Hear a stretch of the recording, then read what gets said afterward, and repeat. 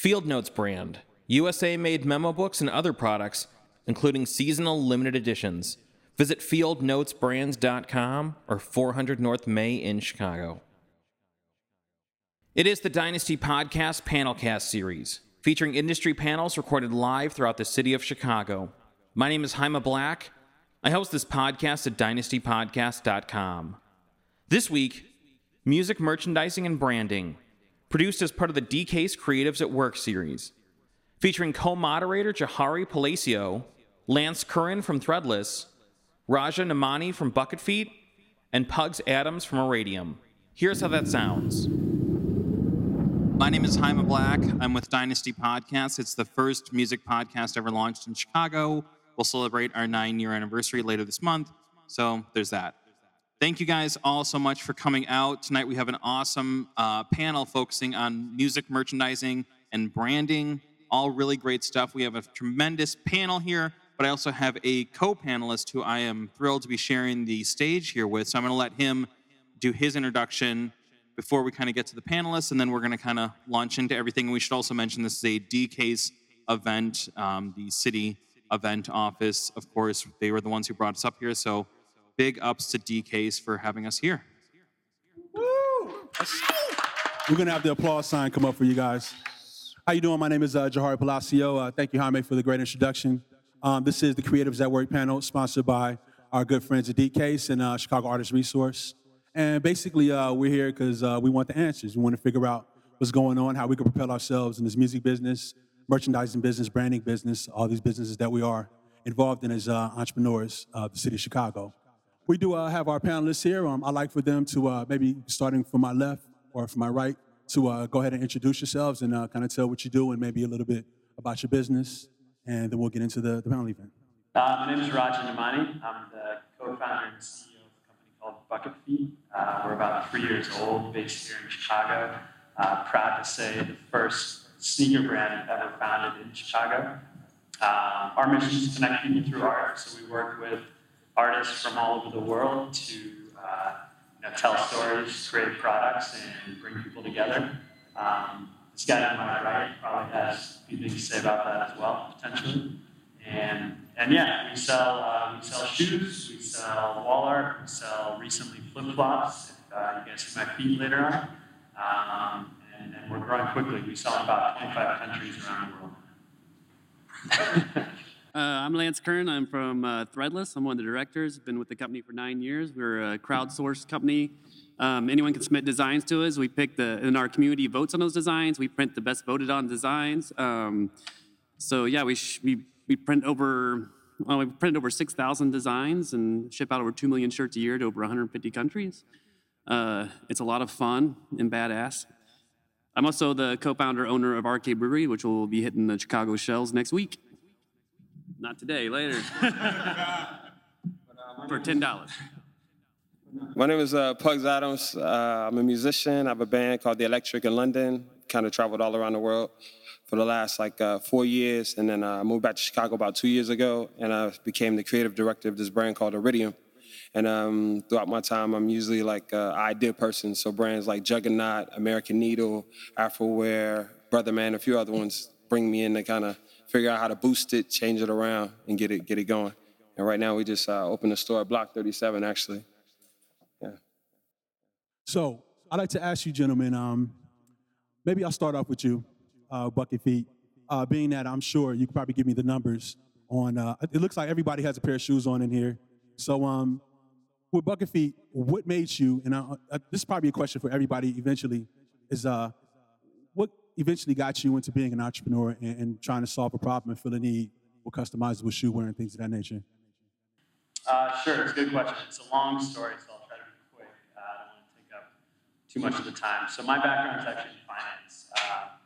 I used to work in private equity, so I used to invest in much larger companies. And in 2008, I decided to get out of that to pursue a dream of mine, which was to travel the world. So I actually quit my job and backpacked around the world for about a year and a half to 25 countries, 6 continents, the most amazing experience of my life.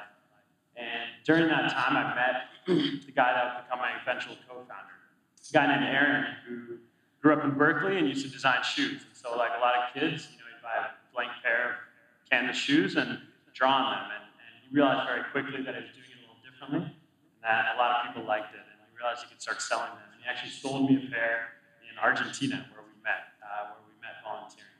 So those were the shoes that I wore as I traveled around the world. And everywhere I went, they inspired conversations. It wasn't about the brand I was wearing. It was about who was the artist that made these, what was the inspiration for design.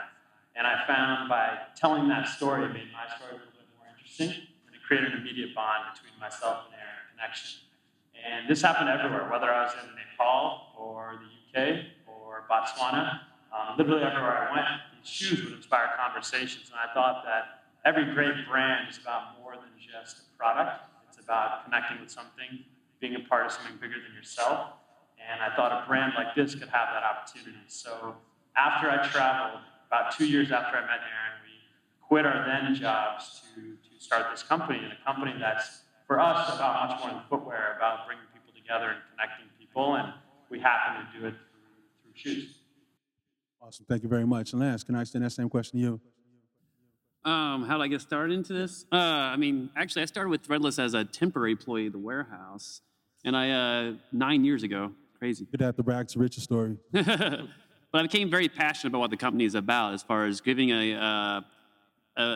I'm really into art, and I had a background, actually, was going to school for music business, and so I wanted to work with rock stars, and I saw these artists as actual rock stars. So I saw Threadless as a company who supported artists and their and designers by helping spread the word about them, helping them become how to evolve as an artist. Like, we built a huge community of people. Actually, Threadless's community is actually 2 million members now. So this community of people helping artists not only get their designs out there, but improve as artists. We saw over time. And I guess I just became really passionate about the idea and concept of design around that. So I guess when you're passionate about something, you start working super hard to become a part of it. And so I wanted to become more and more involved and end up rising up to be the director of the company and be able to put out my own designs and my own line of shirts with that. So it's just a very good culture there of like where it's the motivation to do good work is through fun. And yeah, that's pretty much it.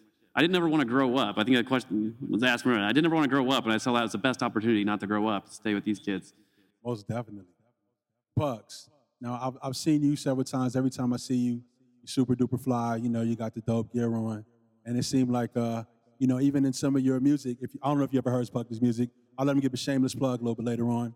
But I remember you talk about Benetton. I remember rocking Benetton. I'm not going to date myself, but I just knew it was always a part of your music. And so it seemed like that was a natural transition from you, with the style that you had with your tunes to now being involved in all these other companies. Yeah. Well, I got involved with Iridium from, I was headed to Poland, actually, and I had like two days in Chicago. And I saw this T-shirt online before I was on my way here.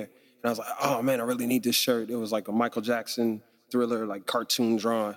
So, I'm researching it, trying to figure it out, asking everybody, if you've seen this, let me know. So when I finally figured out who makes the shirt, I found out it was a company in Chicago. So, I made it my business because, I had like relationships with like Nike, Adidas, those kind of people giving me free stuff. But I was like, man, I need this. This is going to like make my show. So I hit up the guy. He's like, yo, you could just come by my house. I'll give you a few things, if you really like that. So when I get there, I realize I know the guy. So that was just like, oh, man, this is great. I'm straight hookup now. And then from there, we just got to talking. He's just, what else do you do? And I told him, I design clothing and other stuff. And, as same kind of similar thing, like 2 years, we finally met at a place where, I had time just to focus on that. And, we just hit the ground running and, changed up the logo and really got it cracking. Thank you. So I'm curious because so much of the D-Case conversation and so much of the panels that both of us have produced, connects to music and the local music scene. What kind of lessons do you guys think can be applied to artists from the work that you guys have done as entrepreneurs, as artists yourselves, as business people? Kind of what can musicians take from what you guys have learned? I think the biggest thing for me, because like my mom was a buyer, a merchandiser, and my grandmother had like a bunch of like thrift stores. So I really, from a young age, learned how to package whatever you're doing, and not push it to people, but show it to people in a way where they'll be attracted to it. And I think right now, if you look at like how music is, most artists are trying to figure out how to do that, how to put all this stuff in this box and present each item, or figure out what items they'll be best at, pushing from the things that they talk about in their music. And I mean, from each one of these, people up here is what's already happening with music. People are making their own shoes, they're making their own shirts, or having, people design their shirts, like Rhyme Sayers and, other companies like that push the music. And I think musicians right now, I mean, like a Kanye West, who's like trying to really study fashion in the sense of being, from the ground floor, how to, feel it from going to Italy and all that kind of stuff, are really trying to figure out how we are consistent in it. Because the one thing I've noticed, from going to the trade shows and all that, forever people are selling clothing. Music is on a decline, but clothing is a steady thing. I mean, even in the mall where Bucket Feet and we are, stores are coming, and other ideas around music are really just stores. I mean, right now they just had like the Shepard Fairey exhibit at our mall, and it was based around the prints, but then also it was a store component, and it was like a 2-floor store for like this music festival. And a lot of the products, weren't necessarily directly related to music, but they made products to go with the music. So speaking of making products that go with the music, and I want to give you guys the opportunity to chime in on that because it seems like you have something to say. But I've noticed people traveling. I met this guy when I think he met us in Berlin, and I think he was on maybe Jurassic 5. He had just did something with him in Paris, and he asked could he get on the show, and we was like, man, we don't have an opener, I don't have any problem. He said we didn't have to pay him any money, but I saw him travel all through Europe selling merchandise, and so it seemed like obviously he invested up front, and he probably made either triple or double selling CDs, selling his T-shirts and all the other wares that he had, stickers. I know as far as Threadless and Bucket Feet, do you find out, maybe, I don't know, Bucket Feet may seem like it may be more of a, maybe, I don't know, a one-off. The people buying bulk, you can explain that to me as well. But people purchasing shirts in bulk in order for them to represent their brand and actually kind of turn that into dollars in order to feed the rest of their career. Do you find that something that goes on pretty often? When people buying in bulk? Absolutely. Not from Threadless. Not from no. Threadless. It's a one-off. It's pretty much like 2 to 3 T-shirts. Yeah, we don't do a lot of bulk shipments. All like direct-to-consumer type stuff. I want to touch a little bit on what he said with as far as how the music interacts, because music's very important at Threadless. It's the biggest motivator for all of us. It's one of the reasons I love it. It's kind of a democratic process where anyone can put on music. And we also have 1 to 2 bands a month that come and perform at our facility, and we shut everything down at work, and everyone watches a band perform. Yeah, everyone should know that at Threadless, like, it's a really, really cool warehouse. There's at least, during the time that I've spent there, which has been a couple of years, there was like the back warehouse where all the T-shirts were like, shipped and everything and stored. And then there's kind of the front warehouse, which is kind of like this Pee-wee's Playhouse type environment. It's awesome. It seems like that's where a lot of the bands perform, right? But they have a half pipe too. Yeah, that's the a cool work half-pipe. environment. Well, the thing, I want to think but the way I see it is, I always kind of looked at it like running a record label or running a business. They got all these artists from around the world, and the thing about us is you're putting your design out on Threadless, and then you have to promote it, get your friends to vote on it, get them to spread the word about you, which is kind of like being an independent band where you're starting as an artist, you're trying to get your friends to listen, you're trying to get people to spread the word. So with the voting system, you had a voting system between, well, it was a 0 to 5 or I'd buy it, or both, 5 and I'd buy it. So the best voting you could get was in a 5 and I'd buy it. So as that added up, what I see is that with artists, like Threadless grew from word of mouth. We did no advertising for like the first 7 to 8 years of our business. We grew huge by just word of mouth. And I see that as a brand of a band. You need to be able to do that. You need to be able to create this word of mouth, get people talking. You don't want people retweeting what you said. You want them tweeting about you and not even following you. You want people talking about you. And that's what you have to do as far as your fans go. You want your fans to be talking about you for one reason or another. Threadless's brand, like I'm wearing a Threadless t-shirt right now. We did a partnership with Nickelodeon, but it doesn't say Threadless anywhere on here. It has the artist name and stuff on this, but the idea is to get people talking about this shirt and then find out it's from Threadless and to get that conversation going. But we live off the strength of our art. We live off the strength of our design. And as a musician, that's what you should be living off of too, the strength of your art. Let your music talk for itself. And if people aren't talking about it, that's a problem. So make sure people are talking about it and give them a reason to talk about it. Yeah. That's all. Yeah, thanks, Nat.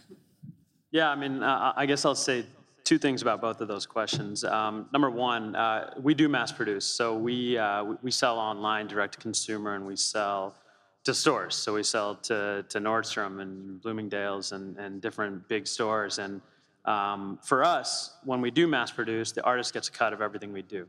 So they get paid up front, and they get paid on every single pair of shoes we sell anywhere in the world. That's if we sell 1,000 pairs to a distributor. If we sell one pair to somebody in this audience, they get paid the same for every single pair we sell. And so I guess to your question, we sort of build in that opportunity for our artists. And, we just worked with Lollapalooza, for example, which obviously is about music, to create a collaboration shoe where they actually were the artist, and they got paid back for some of those shoes they made, and those shoes were then gifted to artists. So I think that the way we've structured it is similar to creating your own line, and so the artist can feel like, whether that's a musician, whether that's just a graphic artist, a visual artist, whatever, any type of artist, they can feel like they have their own product, has their own name on it, has their own packaging that they create.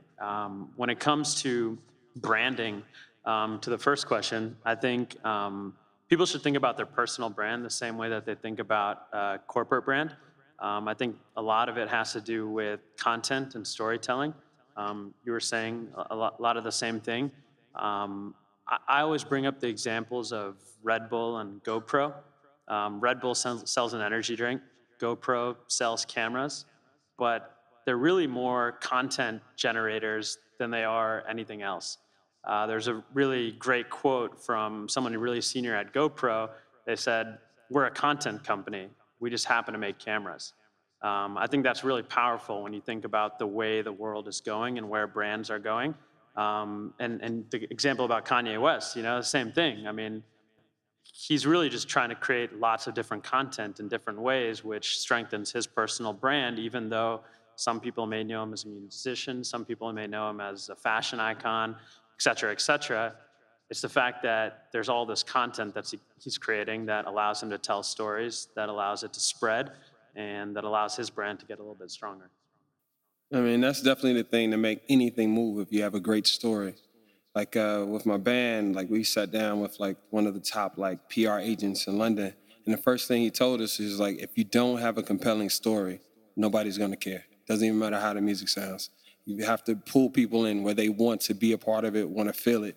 And like with Iridium, our whole thing was like pulling in other artists to collaborate with, and then other artists to be our artists, in the sense of like they're showing what our lifestyle is, as well as, if you want to invest in us doing something together, you're welcome to do it.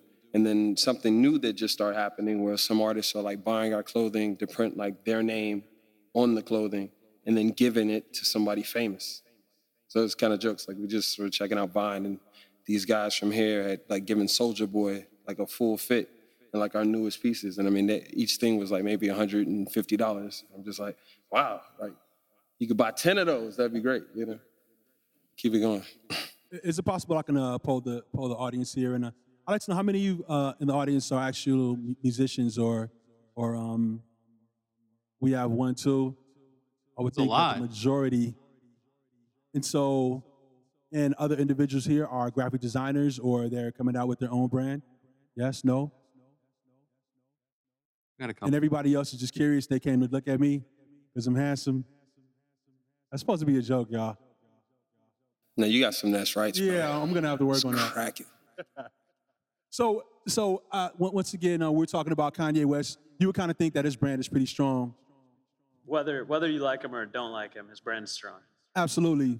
So is there anything detrimental to the brand? Because I know Kanye West kind of ruffled some feathers when he had the Confederate flag, and I don't know what kind of statement was he trying to make. Was he trying to be controversial? So that kind of comes to, is any attention good attention to your brand, or is there detriments to your brand? And I don't think for you two gents, I'm not sure if that's would you even print a pair of shoes that had Confederate flags on it? Yeah, we would not. I don't think. I don't think any attention is good attention, my personal opinion. But that said, I don't think my personal opinion matters that much. I think it comes down to it comes down to who you are and what you're trying to be, and everyone's different. People care about different things, and so it's not a right or wrong. I think it comes down to personal preference. I think that's what's important. I think that's what's important with everything. Everyone is different, so you sort of have to go your own way. Yeah, I mean, with Threadless, everything, we're a crowdsourced company, so the designs are submitted or voted on by the community. So if it's driven, we've definitely printed our share of controversial designs, but that's because our community said they wanted those designs. So we try to stay out of the way of that a little bit because, you know, what we have found is things we thought were going to be the be duds, you know, they weren't going to sell. And our community is telling us, no, we want this. They end up becoming hot sellers and big items. So to us, if it's, we don't really think about the controversy. We think more about is it stolen or is it licensed? We don't want that cease and desist. Which is critical. Although one year for May the 4th, we released a bunch of Star Wars designs in small quantities, knowing we were going to get that cease and desist. But we did it anyways, just for fun, and we did. But I also wanted to talk a little bit about one thing about Threadless, like one of our biggest designs and artists of last year spent 6 years on Threadless submitting designs. You know, they started off submitting designs that got no attention, no one cared about it, and then, you know, they started getting feedback from the community, getting feedback what they need to do. 6 years of submitting designs with never having one printed, and suddenly they get printed after that 6th year and become like they can't stop getting printed. Everyone loves their designs. Everyone, and then they're getting deals with like Nike and suddenly other companies come around, all based around on this. So that's the other thing is coming to things like this, like learning from other people who have been there, getting the feedback. You need to listen and grow and evolve and do your own thing, but learn from people who are doing it and never give up. Be persistent. If you're willing to give up, you shouldn't be doing it anyway. So be passionate about it. Be persistent. Never give up. I think I went way off track, but No, it was awesome. No, it's critical information. Well, I mean, with controversy, if your brand is about controversy, I think that's all good and well. But if your brand is based in something else, I mean, for us, our thing is think everything through as if it was science, which most things are. Well, actually, everything's science. But that's our focus is science. I mean, there's really nothing, I guess, really too controversial there. You know, I mean, we don't really do too many graphic things. It's more the cut of things. It's more what we're on. But in the name of fashion, sometimes I feel some of our things are controversial in the sense of like we use lace for men's garments and, you know, the extended T-shirt. Some people might say a dress, a skirt, that kind of thing. But for us, we really aren't focused on that. We're just more focused on the silhouette and the art of it. I mean, that's the main reason I really joined Iridium, because it was as big as my imagination can go. Is how far, you know, everyone is willing to go. And it's not few places, you know, that allow you to just be as creative as you can be. Because at most of the other companies I worked for, it was always like a ceiling of, that's cool, but we just want to keep it safe, you know? It's got a mix of dumb and smart controversy, you know, like you want to be relevant to like things happening. You want to be able to react to things happening. Like when we had the TSA thing, when we were doing the full body scanners, we had a design that came out, showed the Statue of Liberty with her undergarments being shown through the scanner that came out. And it was really popular because of what was happening in the time. But that was kind of a smart, not really offensive, controversial thing to do. But then compare that to like Ninja Turtles movie releasing a poster of them jumping out of a blowing up building that's releasing on 9/11. That's bad controversy to have. It's just not smart. So it's a matter of being smart and being done with your controversy. You can use it, especially if you have a community telling you this is something to stand behind, rather than just instead of just trying to get shock value. Shock value, absolutely. So, you know, let's talk about the role of community, because that's something that I think has been touched on throughout all the discussion, but I don't know that we've really like focused on it. We've talked about storytelling, which I think is absolutely like a crucial element of any kind of artistic endeavor. Is like, I forget who exactly said it was, you know, like if there's not a good story, no one cares. Doesn't matter what you're selling. You know, you could come out today as like Led Zeppelin. If there wasn't a compelling story, nobody would probably care. So talk about community and how connecting with the community, you know, as artists, as entrepreneurs, as business people, you know, how does that work and why is that important? You know, and I know Threadless is obviously kind of a really easy example of that. I think like with anything you're doing, like you have to create your own scene. And I mean, for me, from an early age, I was always about creating this world around me and connecting with these people I felt were into what I'm into, and, you know, building on what they were into as well. And I mean, for us right now, that's the thing that's making it work. That we're building this network of people that own galleries, that, you know, have their own brands or have their own music, and, you know, just building it up. So like, for instance, a small side of that is every weekend we have different genre of DJs in the store. So everything from soul music to house music to bopping to jazz to people actually playing live, making live beats on the set. And each one of those people are bringing new people that have nothing to do with us, you know, that come and, you know, enjoy the clothing or, you know, see something else in it where they're like, man, that's really cool. I want to be a part of that. So right now we've really noticed like a ridiculous amount of people just asking, how can I help? And for me to see, you know, a clothing store in that way, I've never seen that. I know that with music, people say, how can I help you? Can I pass out some flyers? Can I, you know, tell someone else? Or can I buy some tickets to your show? But we're really seeing with that thing of, you know, people wanting to be a part of it. And I think that's definitely what both of these guys have as well, is just people that want to be a part. Because when I first got into like seriously designing T-shirts of, you know, approaching companies and that kind of thing, I saw Threadless and I was like, man, I got to get people to vote. I was like, man, like, you know, that means you got to have a following, you know, to make it happen. In the sense of the guy you were just talking about, that he went to school through you guys, basically. Like, he learned how to design better. Yeah, you gotta be able to take criticism. You know, to be a critique. Even if you go to art school together, one thing that's most important is that roundtable discussion, and be able to take your critique.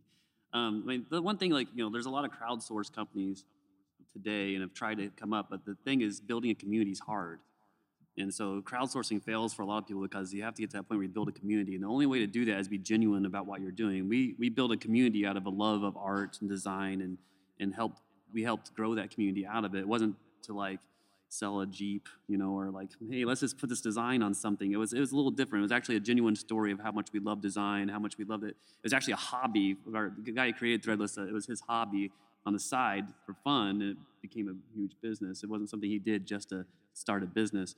So I think people can smell that out. You need to be very genuine with your community. You need to have real conversations with your fans, your followers, on social, on, you know, from your customer service aspect, from everything. You need to be genuine and have discussions. Our customer service is on Twitter. That we have real conversations with real people, and you build this kind of love for your brand, and you do that from the employee to the customer, everything. Like anyone from our warehouse to our CEO are very involved on the blogs, on the community aspect, socially, and we encourage that.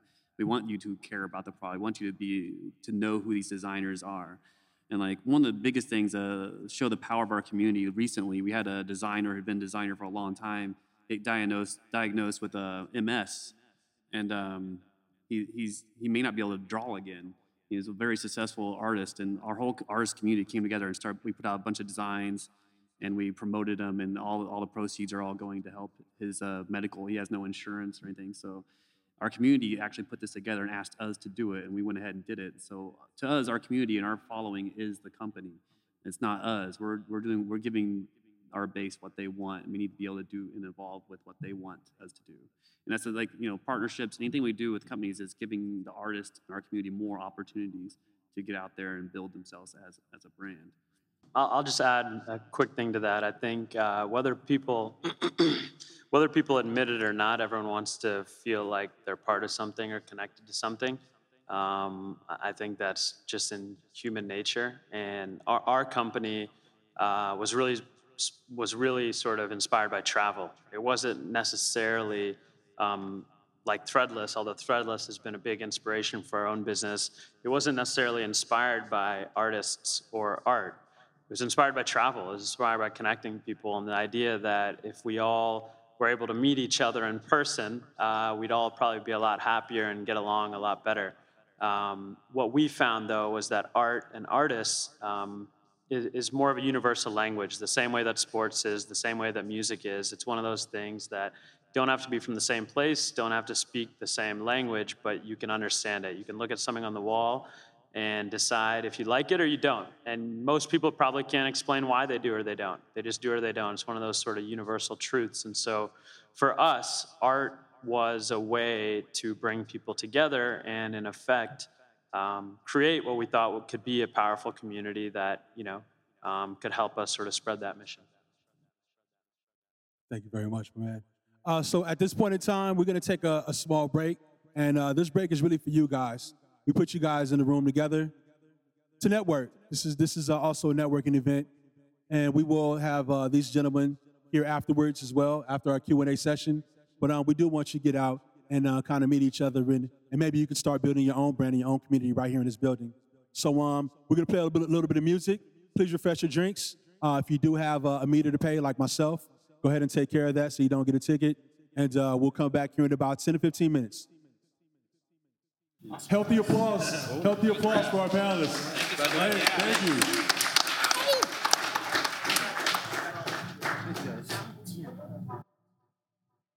So are we opening it up to questions, or are we? Yeah, I think it seems like we have a pretty curious audience, and if we do have any questions, I will gladly give up my microphone so we can ask some of our panelists some questions here. Okay, the question is, she would like to know, is there a special process on how to develop your story? I know sometimes there's a natural story at hand. Sometimes people are natural storytellers, and they're able to kind of enhance that. Is there a certain thing, you guys are talking about developing your stories where there's a particular process on coming about that, revision or whatever that may consist of? Well, I would say the way I used to approach the same thing with like my students when I used to teach, I would always have them the first day of class, like do a bullet point of their life and like a resume.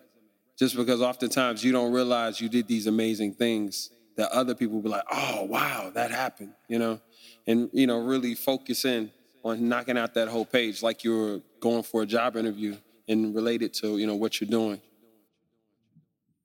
I mean, to us, we let our community pretty much tell the stories, so they develop the stories for us. But I always think it's better to always be talking about someone else and not yourself.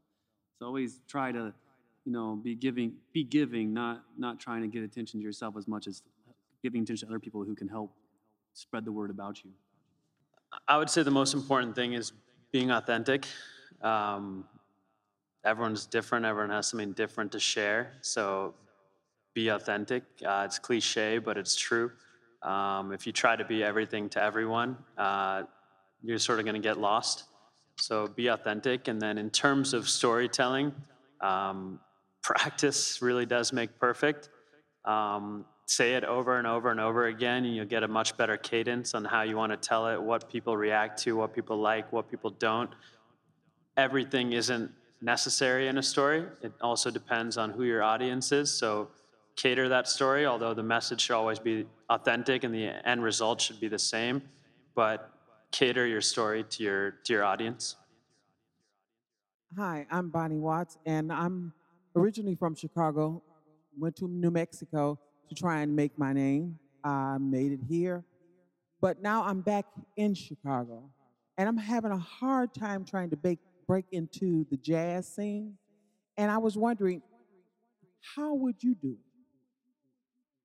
it? Can I say something real quick about what the question you just asked right now? And it may have something to do with merchandising and branding to a degree, but networking. A lot of these people, the way I've met a lot of these individuals is just by being on the scene and then inserting myself into the scene and saying that, hey, I have a voice. So sometimes you just see people and you say, oh, well, I sing or I play too. And I've met a bunch of jazz musicians that I had a jazz musician hook me up with VIP Pass the Pitchfork last week. And, he plays guitar. And you would think that by a lot of other individuals that I know, that would have been the situation. But it's networking and being on the scene and letting them see you. And sometimes they don't even have to hear you. Don't even have to know what you do. But when you do see them, maybe at Jules or washing your car, then that's the entryway for you to talk. And then obviously you have to have maybe a little bit to show them at that point in time. And maybe you guys can elaborate on that. Yeah, I wish I had something different to say, but I would say the single biggest driver of opportunities of anything we've ever done is networking, is just connecting with as many people as we can until we find the person that can help us or the person that can give us advice to figure out what we need to do. More than money, more than retail relationships, more than education, quite frankly, more than anything, it's been networking for us to be able to sort of differentiate ourselves amongst a sea of people that might be doing similar things. Yeah, I mean, same thing. I mean, just networking and being persistent. Just stick with it. Just keep going. That's pretty much it. Again, networking, of course.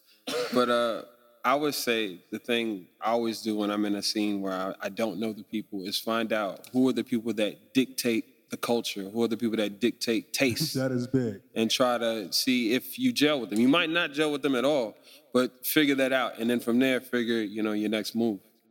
Yeah, I would add. I mean, everything everyone has said is totally right on. For us, for Dynasty Podcast, we do a lot of collaboration with different offices, different partners. We're working here with DCase, the Chicago event office, and we're working with Chop Shop. And the way that we've been able, because we're literally a small 2-person company. It's myself and my producer Layla up there. We don't have like a lot of backing. We don't have like a team of interns. It's just this 2-man thing. And the way that we're able to open a lot of doors for ourselves is like we'll pitch people on ideas, make it really succinct. But the thing that I think moves it forward is we tell people like, hey, let us do this thing that's going to help you this way, or let us do this for you, or let us do this with you. We're going to take care of everything. We'll bring our own mics. We'll bring our own recording equipment. Like, we'll make it easy. You barely have to do anything. And when you start telling people like, hey, let us do something with you, we'll make it as easy as possible and we'll do as much of it as possible, versus like when people say like, hey, what can you do for me? Like, no one responds to that. But when you say like, hey, let me do something and make it as easy as possible for you, people start like, that's when doors start opening, because everyone wants everything to be easier for themselves. Thanks so much. Yeah. I see that all the time, like promoting people at work. I mean, you could be the most talented person in that area, but if you're the person who's not working as hard and putting yourself out there and being the one who's willing to help, there's skill. And again, like, you can be the most talented person in the world, but if you're not willing to be the nice person and actually do the work and put yourself out there, it doesn't matter how talented you are. Hi. You guys have all said some pretty awesome things about success and all that. But my question actually is more so related to mistakes and like things that like you've done wrong, perhaps, or like things that like, if you had not done that, would have saved you time this way, or like, because like, people make mistakes, and I'm always curious because you don't really know you made the mistake till after you make it. You know what I mean? And what's your name? My name is Wesley. I'm sorry. We've made we've made a million mistakes, but I'll give you a real life example because it's too easy to just say that. So when we were first starting out, we knew nothing about shoes, knew nothing about fashion. You could argue, looking at me, I still know nothing about fashion. Knew nothing about retail, knew nothing about e-commerce. We just had an idea and we're willing to work really hard to make something happen. And I think we got, with a lot of hard work and some luck, I think we were able to make something happen. But early on, we had to order shoes. So finally found a factory, figured out how to make shoes, and we had to place our order. And so, you have size runs with shoes, right? So, men's, call it, you go from 8 to 13, sort of standard size run. You can go above that, below that. Met a gentleman earlier that wears a size 15 or 16, so unfortunately can't be a customer. And for women's, the same thing, right? You might go from 5 to 10 or whatever, which covers most people. And we said, okay, how many shoes can we afford? And we came up with a number. And how many styles do we want to make? Came up with the number. And we said, okay, we have 12 sizes to make these shoes for. We made the exact same number of shoes for every size, which, we thought, all right, it's not that many shoes, a few thousand pairs of shoes, tons of people in the United States, let alone there's even more people in the world. What difference does it make? They're all going to sell. Literally the dumbest thing you can do when it comes to making shoes, because people buy shoes in a bell curve. There's lots of like 9, 10s, and 11s for guys. There's lots of 7, 8s, 9s, and 10s for women. And you're supposed to order way more of certain sizes than other sizes and less at the extremes. So we were left with a lot of 5s for women, a lot of 13s for men. But we learned from it. We never did it again. We did make the mistake again, sort of, where we didn't order in as much of a bell curve as we should have. But I think if you don't go through those things, it doesn't force you to improve very, very quickly. So luckily, that was really, really early on, and I think we've gotten a little smarter. Yeah, trying to think of mistakes. I mean, a lot of our mistakes were from ignorance. We didn't realize they were going to be mistakes. But mistakes are good. Usually you make a mistake and then you learn how to improve from those mistakes. Always wear protection. But the biggest thing I think we had, the biggest learning curve is starting early on in the early 2000s when international shipping wasn't like most companies in the United States weren't shipping internationally. We didn't know that. We didn't know it was supposed to be hard to ship internationally. So if someone wanted our product, we started shipping to them. Well, we didn't know we were doing it wrong at first. We didn't know about all the paperwork and stuff you were supposed to be doing along with it. So we'd have like 100 shipments going to Canada that just got stuck in customs. So, and they threatened to like not allow us into Canada at all anymore as a company, which is sucked because they were like our second biggest country to ship to. The point was we didn't know anything about it. We had a whole operation of people who were ignorant about how to ship to internationally or even how to warehouse anything. But you learn from those mistakes, and now 60% of our business is international. So we learned from that mistake and capitalized off of it and learned how to do it right. So I would say don't avoid making mistakes, just learn from them. Well, fashion-wise, definitely both of those mistakes, made both of those. But I'll give you one as a musician. It was like my first big tour. It was 51 cities in 54 days.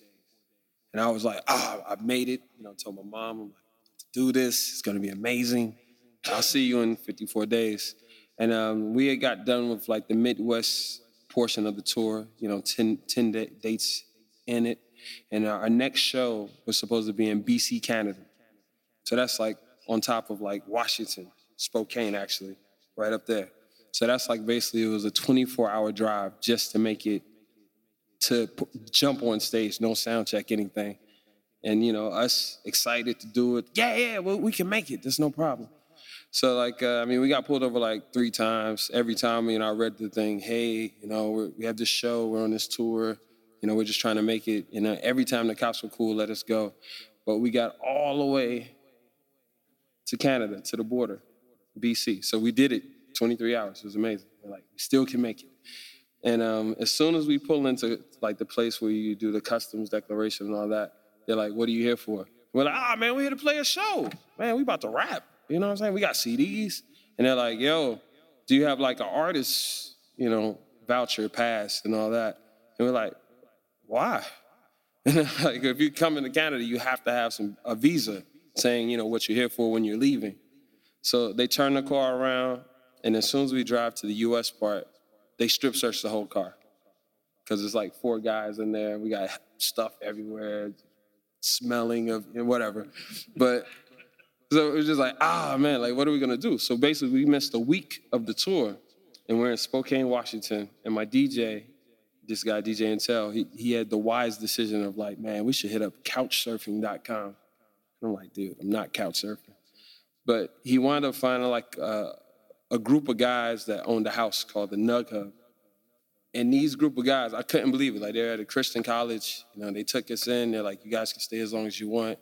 And what wound up happening, they set us up with 2 shows, one at the college, and they threw a prom at someone's house. And I mean, we made maybe $500 in that week. On the tour, we were just opening, making nothing. So, I mean, you got to make it happen. No matter what happens, you got to make it happen. And to add on to that, too, is that I'm sure maybe if the gents and the ladies at Bucket Feet probably had done a little research, they probably would have known. Same thing for Threadless, you know, probably would have known that, man, you can't do this. And same thing for Pugs. You don't have to reinvent the wheel. You can kind of try to figure out, you know, make new mistakes, but if people that, you know, you're emulating or you're following in their footsteps, you know, figure out, you know, as much as you can about touring.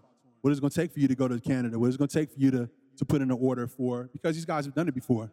So now you heard it. You won't make that mistake. You may make a new mistake. But mistakes and revisions is always awesome. Yeah, my name is John. I'm the author. I'm a hip-hop artist. I'm also a videographer, a photographer. I got my own in-house studio. I basically, do all my stuff by myself, you know, with the help of a couple friends and stuff like that. But my question to you all is about networking. I know you was just telling the young lady network. Now, one of the biggest issues that I have is how exactly do you network? Because for me, coming out to events like this. I don't know about y'all, but it's really, really awkward, right? Right? Like you walk up to people you don't know and you just like, yeah, so what you do? You know what I'm saying? And it's just like you all obviously being successful, obviously must have been successful at networking. So like how do you all do it? Do you just walk up to somebody like, yo, what up? Or do you all just like, how do you all play the scene when you're in events like this? I mean, for me, with networking, it just depends on the situation, and also if I'm here by myself or I'm here with a group of people, you know. So I just usually just try to fill people over, If they seem easygoing, approach them easily. If it seems more serious, introduce them more in a business manner. But the biggest part of networking isn't really the introduction, it's following through on whatever you said you could do. That's the one. Because, I mean, for me, that's the part that always kills me in the sense of a networking event is you meet all these interesting people and people say they could do this or, they want to get up or we should talk later. And then the actual action never happens. So to a point, it's like we both wasted each other's time when we could have made something great possible. This could have been the moment. Yeah, really quick, I'm just going to say, like, I go to a lot of events, like conferences and festivals and just all sorts, things that we do like this. And there's a lot of networking involved. And, part of it is like you can always come prepared. Like, you can read the list of, like, oh, who are going to be the panelists. And then maybe you, like, do some research on, like, oh, okay, Lance has worked with Threadless for like 10 years and he's done this and Threadless does this. And then when you approach him, you're like, hey, man, I really like Threadless. I think it's really interesting that you guys crowdsource all your ideas or something. You come to him with something that's like, I clearly know who you are and I've done my research. And the other thing is like, yeah, just the follow through is so, so important. But networking, I mean, it's really hard sometimes to just like walk up to people. Like, I get that, just finding a way to connect to people. But it's so important to do that and the follow up. And the more places you go, like the more events you go to, the more you're going to start seeing the same people and they're going to start seeing you. And it really does become easier. And I think that with, Facebook and Twitter and Instagram and all these things that all of us have, it's easier than ever to find like, oh man, like there's an event with like DKs happening tonight at Chop Shop, or like, hey, like there's some kind of like Fake Shore Drive after party for this thing, or there's something happening at Lacuna Lofts. Like you can find out about these things now pretty easily. And once you find out about one, it becomes easier to start seeing like, oh, this person's also doing this. And then you kind of fall down a rabbit hole. So just like do your research and you'll start seeing the same people. You'll start seeing who's kind of putting events together. And then you start being able to figure out like, okay, this person's clearly like doing this kind of cool stuff. You can start to piece it together from there. You gotta be able to face your fears too. I mean, I actually have severe stage fright. I don't like getting in front of people. I was in a band for years too, and I was a singer for bands. But the fact was, I had stage fright. I got severely crazy when I had to do that stuff in front of you guys. It's hard for me to do that. So you got to be able to face your fears. I'm afraid of heights, but I climbed a mountain a couple of years ago. I feel like you have to like face your fears and conquer them. So I know if you're shy and I mean you came here, so you obviously were able to do that. So that's awesome. But don't be afraid to introduce yourself and say what you're working on and see if there's a connection that can be made. Internet's made that much easier to network. I was always a big online networker from a very early age because it was easier to not have to actually directly be with people. So, I mean, I don't know how many deals I've launched just by introducing myself to someone on Facebook, like sending a message to someone on Facebook. And it's easier for me because I can be like, hey, I'm from Threadless. It's a little easier than just like being somebody off the street, like doing it. But don't be shy. I mean, because what's the worst thing that can happen? Someone's going to say no or brush you off. Big deal. It's like the whole home run metaphor with Babe Ruth. Like had the most home runs, but he also had the most strikeouts. So the bottom line is keep swinging. Yeah, same as Jordan. Yeah, exactly. I think every one of us has been blown off or brushed off by people, right?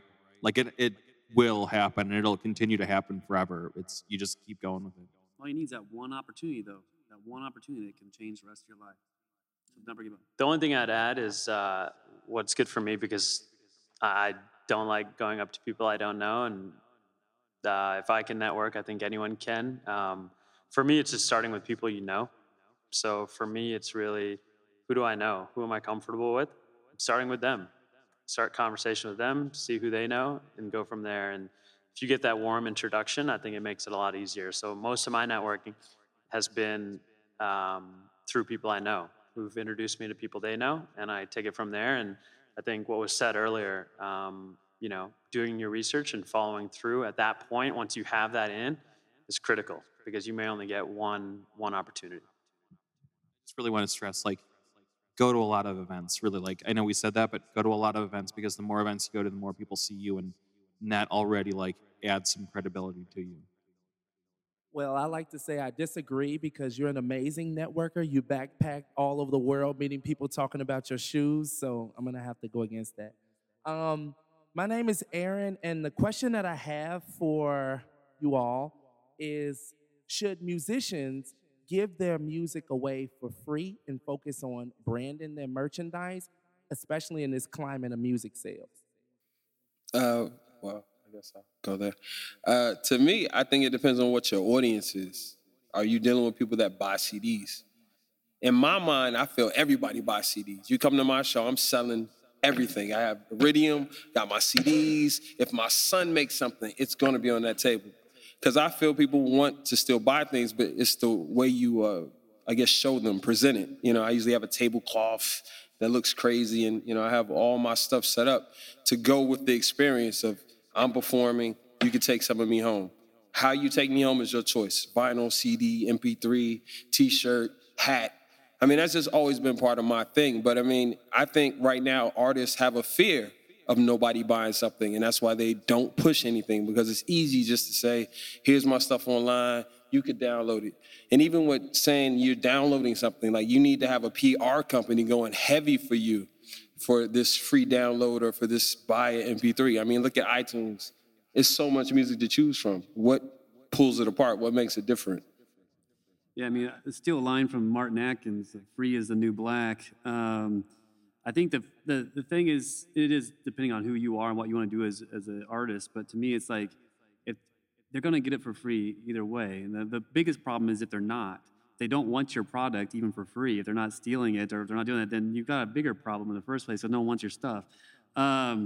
It's like the guys from Game of Thrones. It's the most downloaded, pirated DVD or episode, but it's also the highest selling one. And like they said, hey, it's not hurting our sales any. So what people are usually getting is a taste of what you got. And if they like it enough, they're going to pay for it. They're going to come, more importantly, they're going to come see your show. They're going to buy your merch.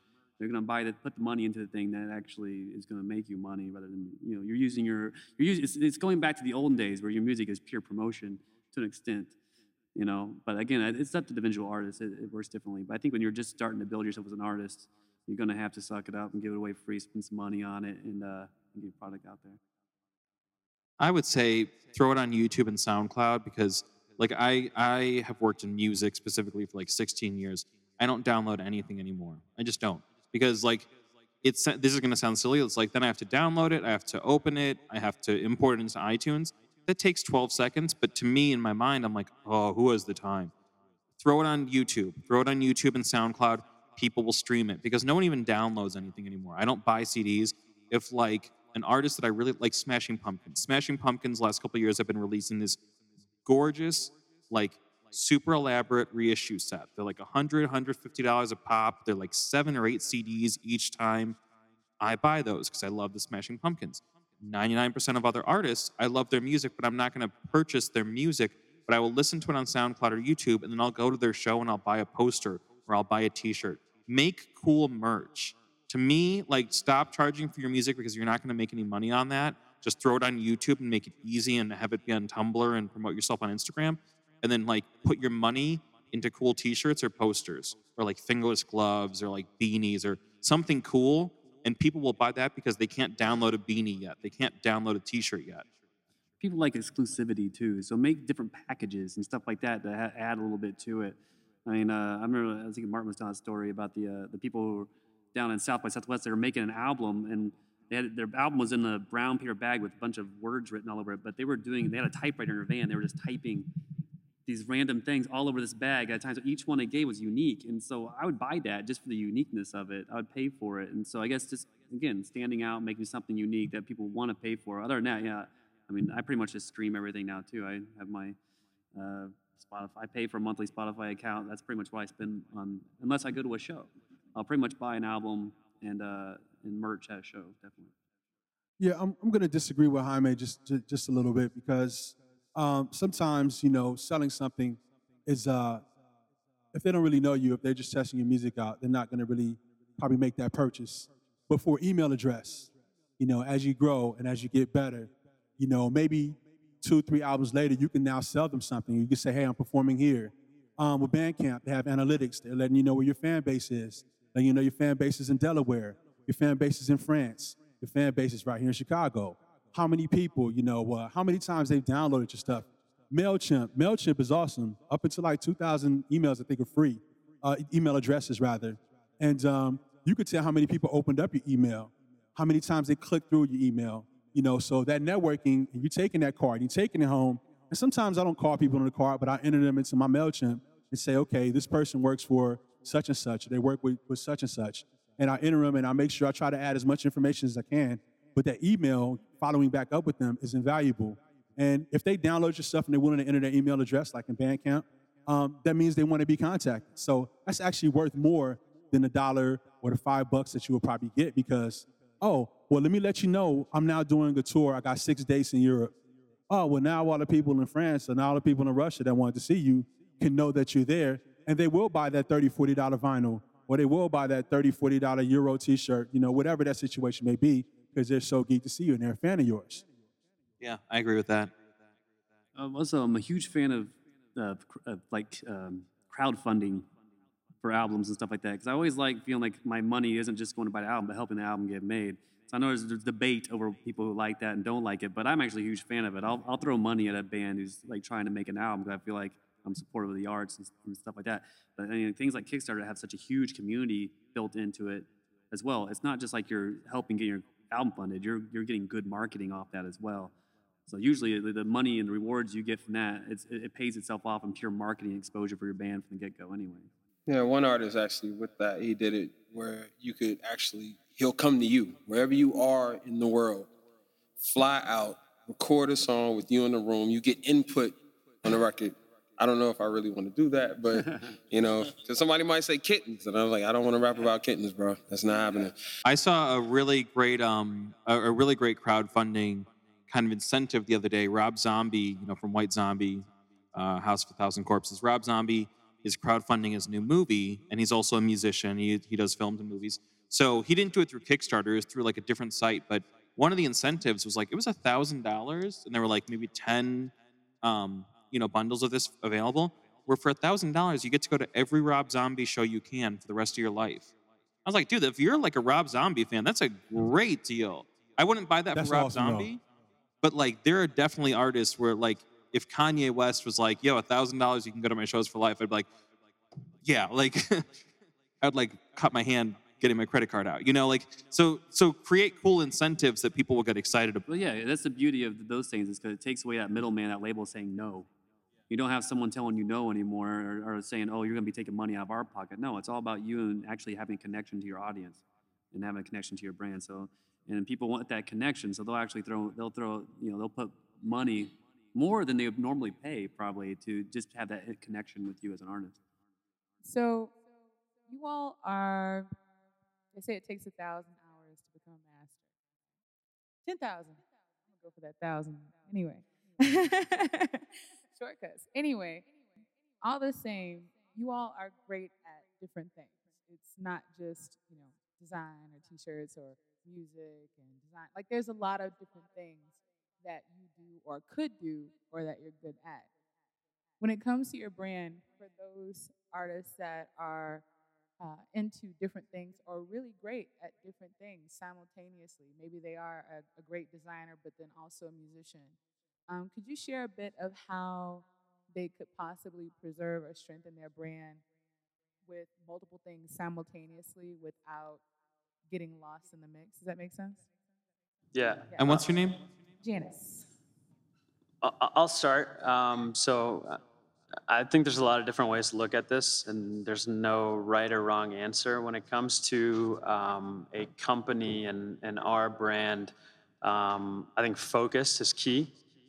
Doing a few things really, really well versus a bunch of things average. takes you a lot farther. And by doing a few things well, it then gives you an opportunity to do more down the road once you've sort of mastered those things. You know, I didn't even say this. Our COO made this comment once we had a team meeting and everyone was talking about all the things they're working on. And he said the comment, if you have more than 3 priorities, you have no priorities, which I thought was really, really great. And it really helped us think about how do we focus on the most important things that are driving what we want to accomplish forward and ignore those things that are sort of just in the periphery. So now in meetings, we literally, in team meetings, when we talk about what we're working on, people are not allowed to say more than 3 things. They can have 1 pet project, but they shouldn't ever be working on 3 things. And of course, you're working on different things, and maybe there's different parts to different things. What that allows you to do and what that allows our team to do is do those things really, really well. And you know, just to tie it all together, you've probably all heard of, you know, the 80-20 rule.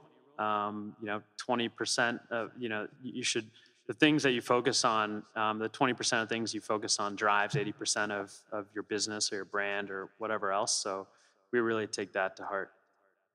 All right. Well, thank you very much, gentlemen. Before we get out of here, could you please once again give your names and how people can contact you? Twitter, Facebook, website, whatever you like, information you'd like to give.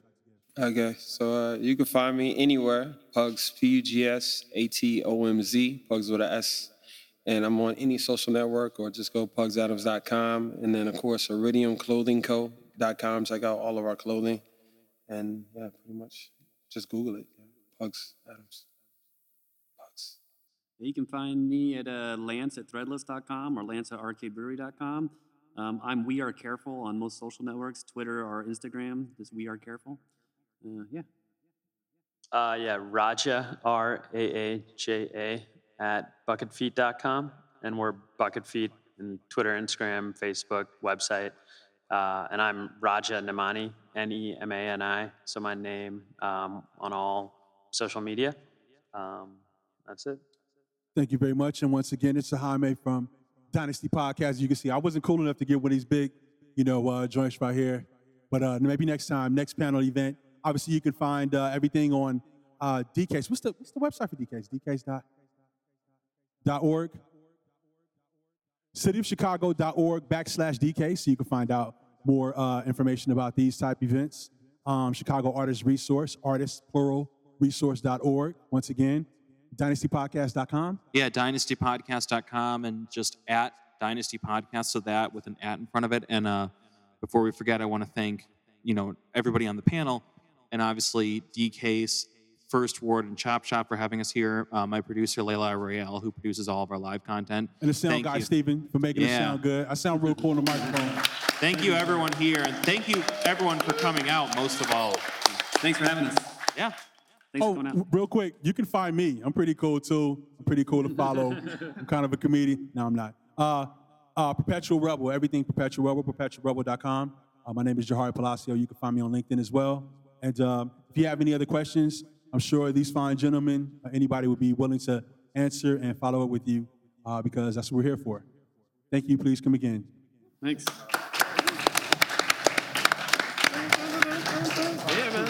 Yeah, nice meeting you. This has been the Dynasty Podcast Panelcast series. You can find more live podcasts and panels at dynastypodcast.com. For the Dynamic Dynasty, my name is Jaime Black. Dynasty Descend.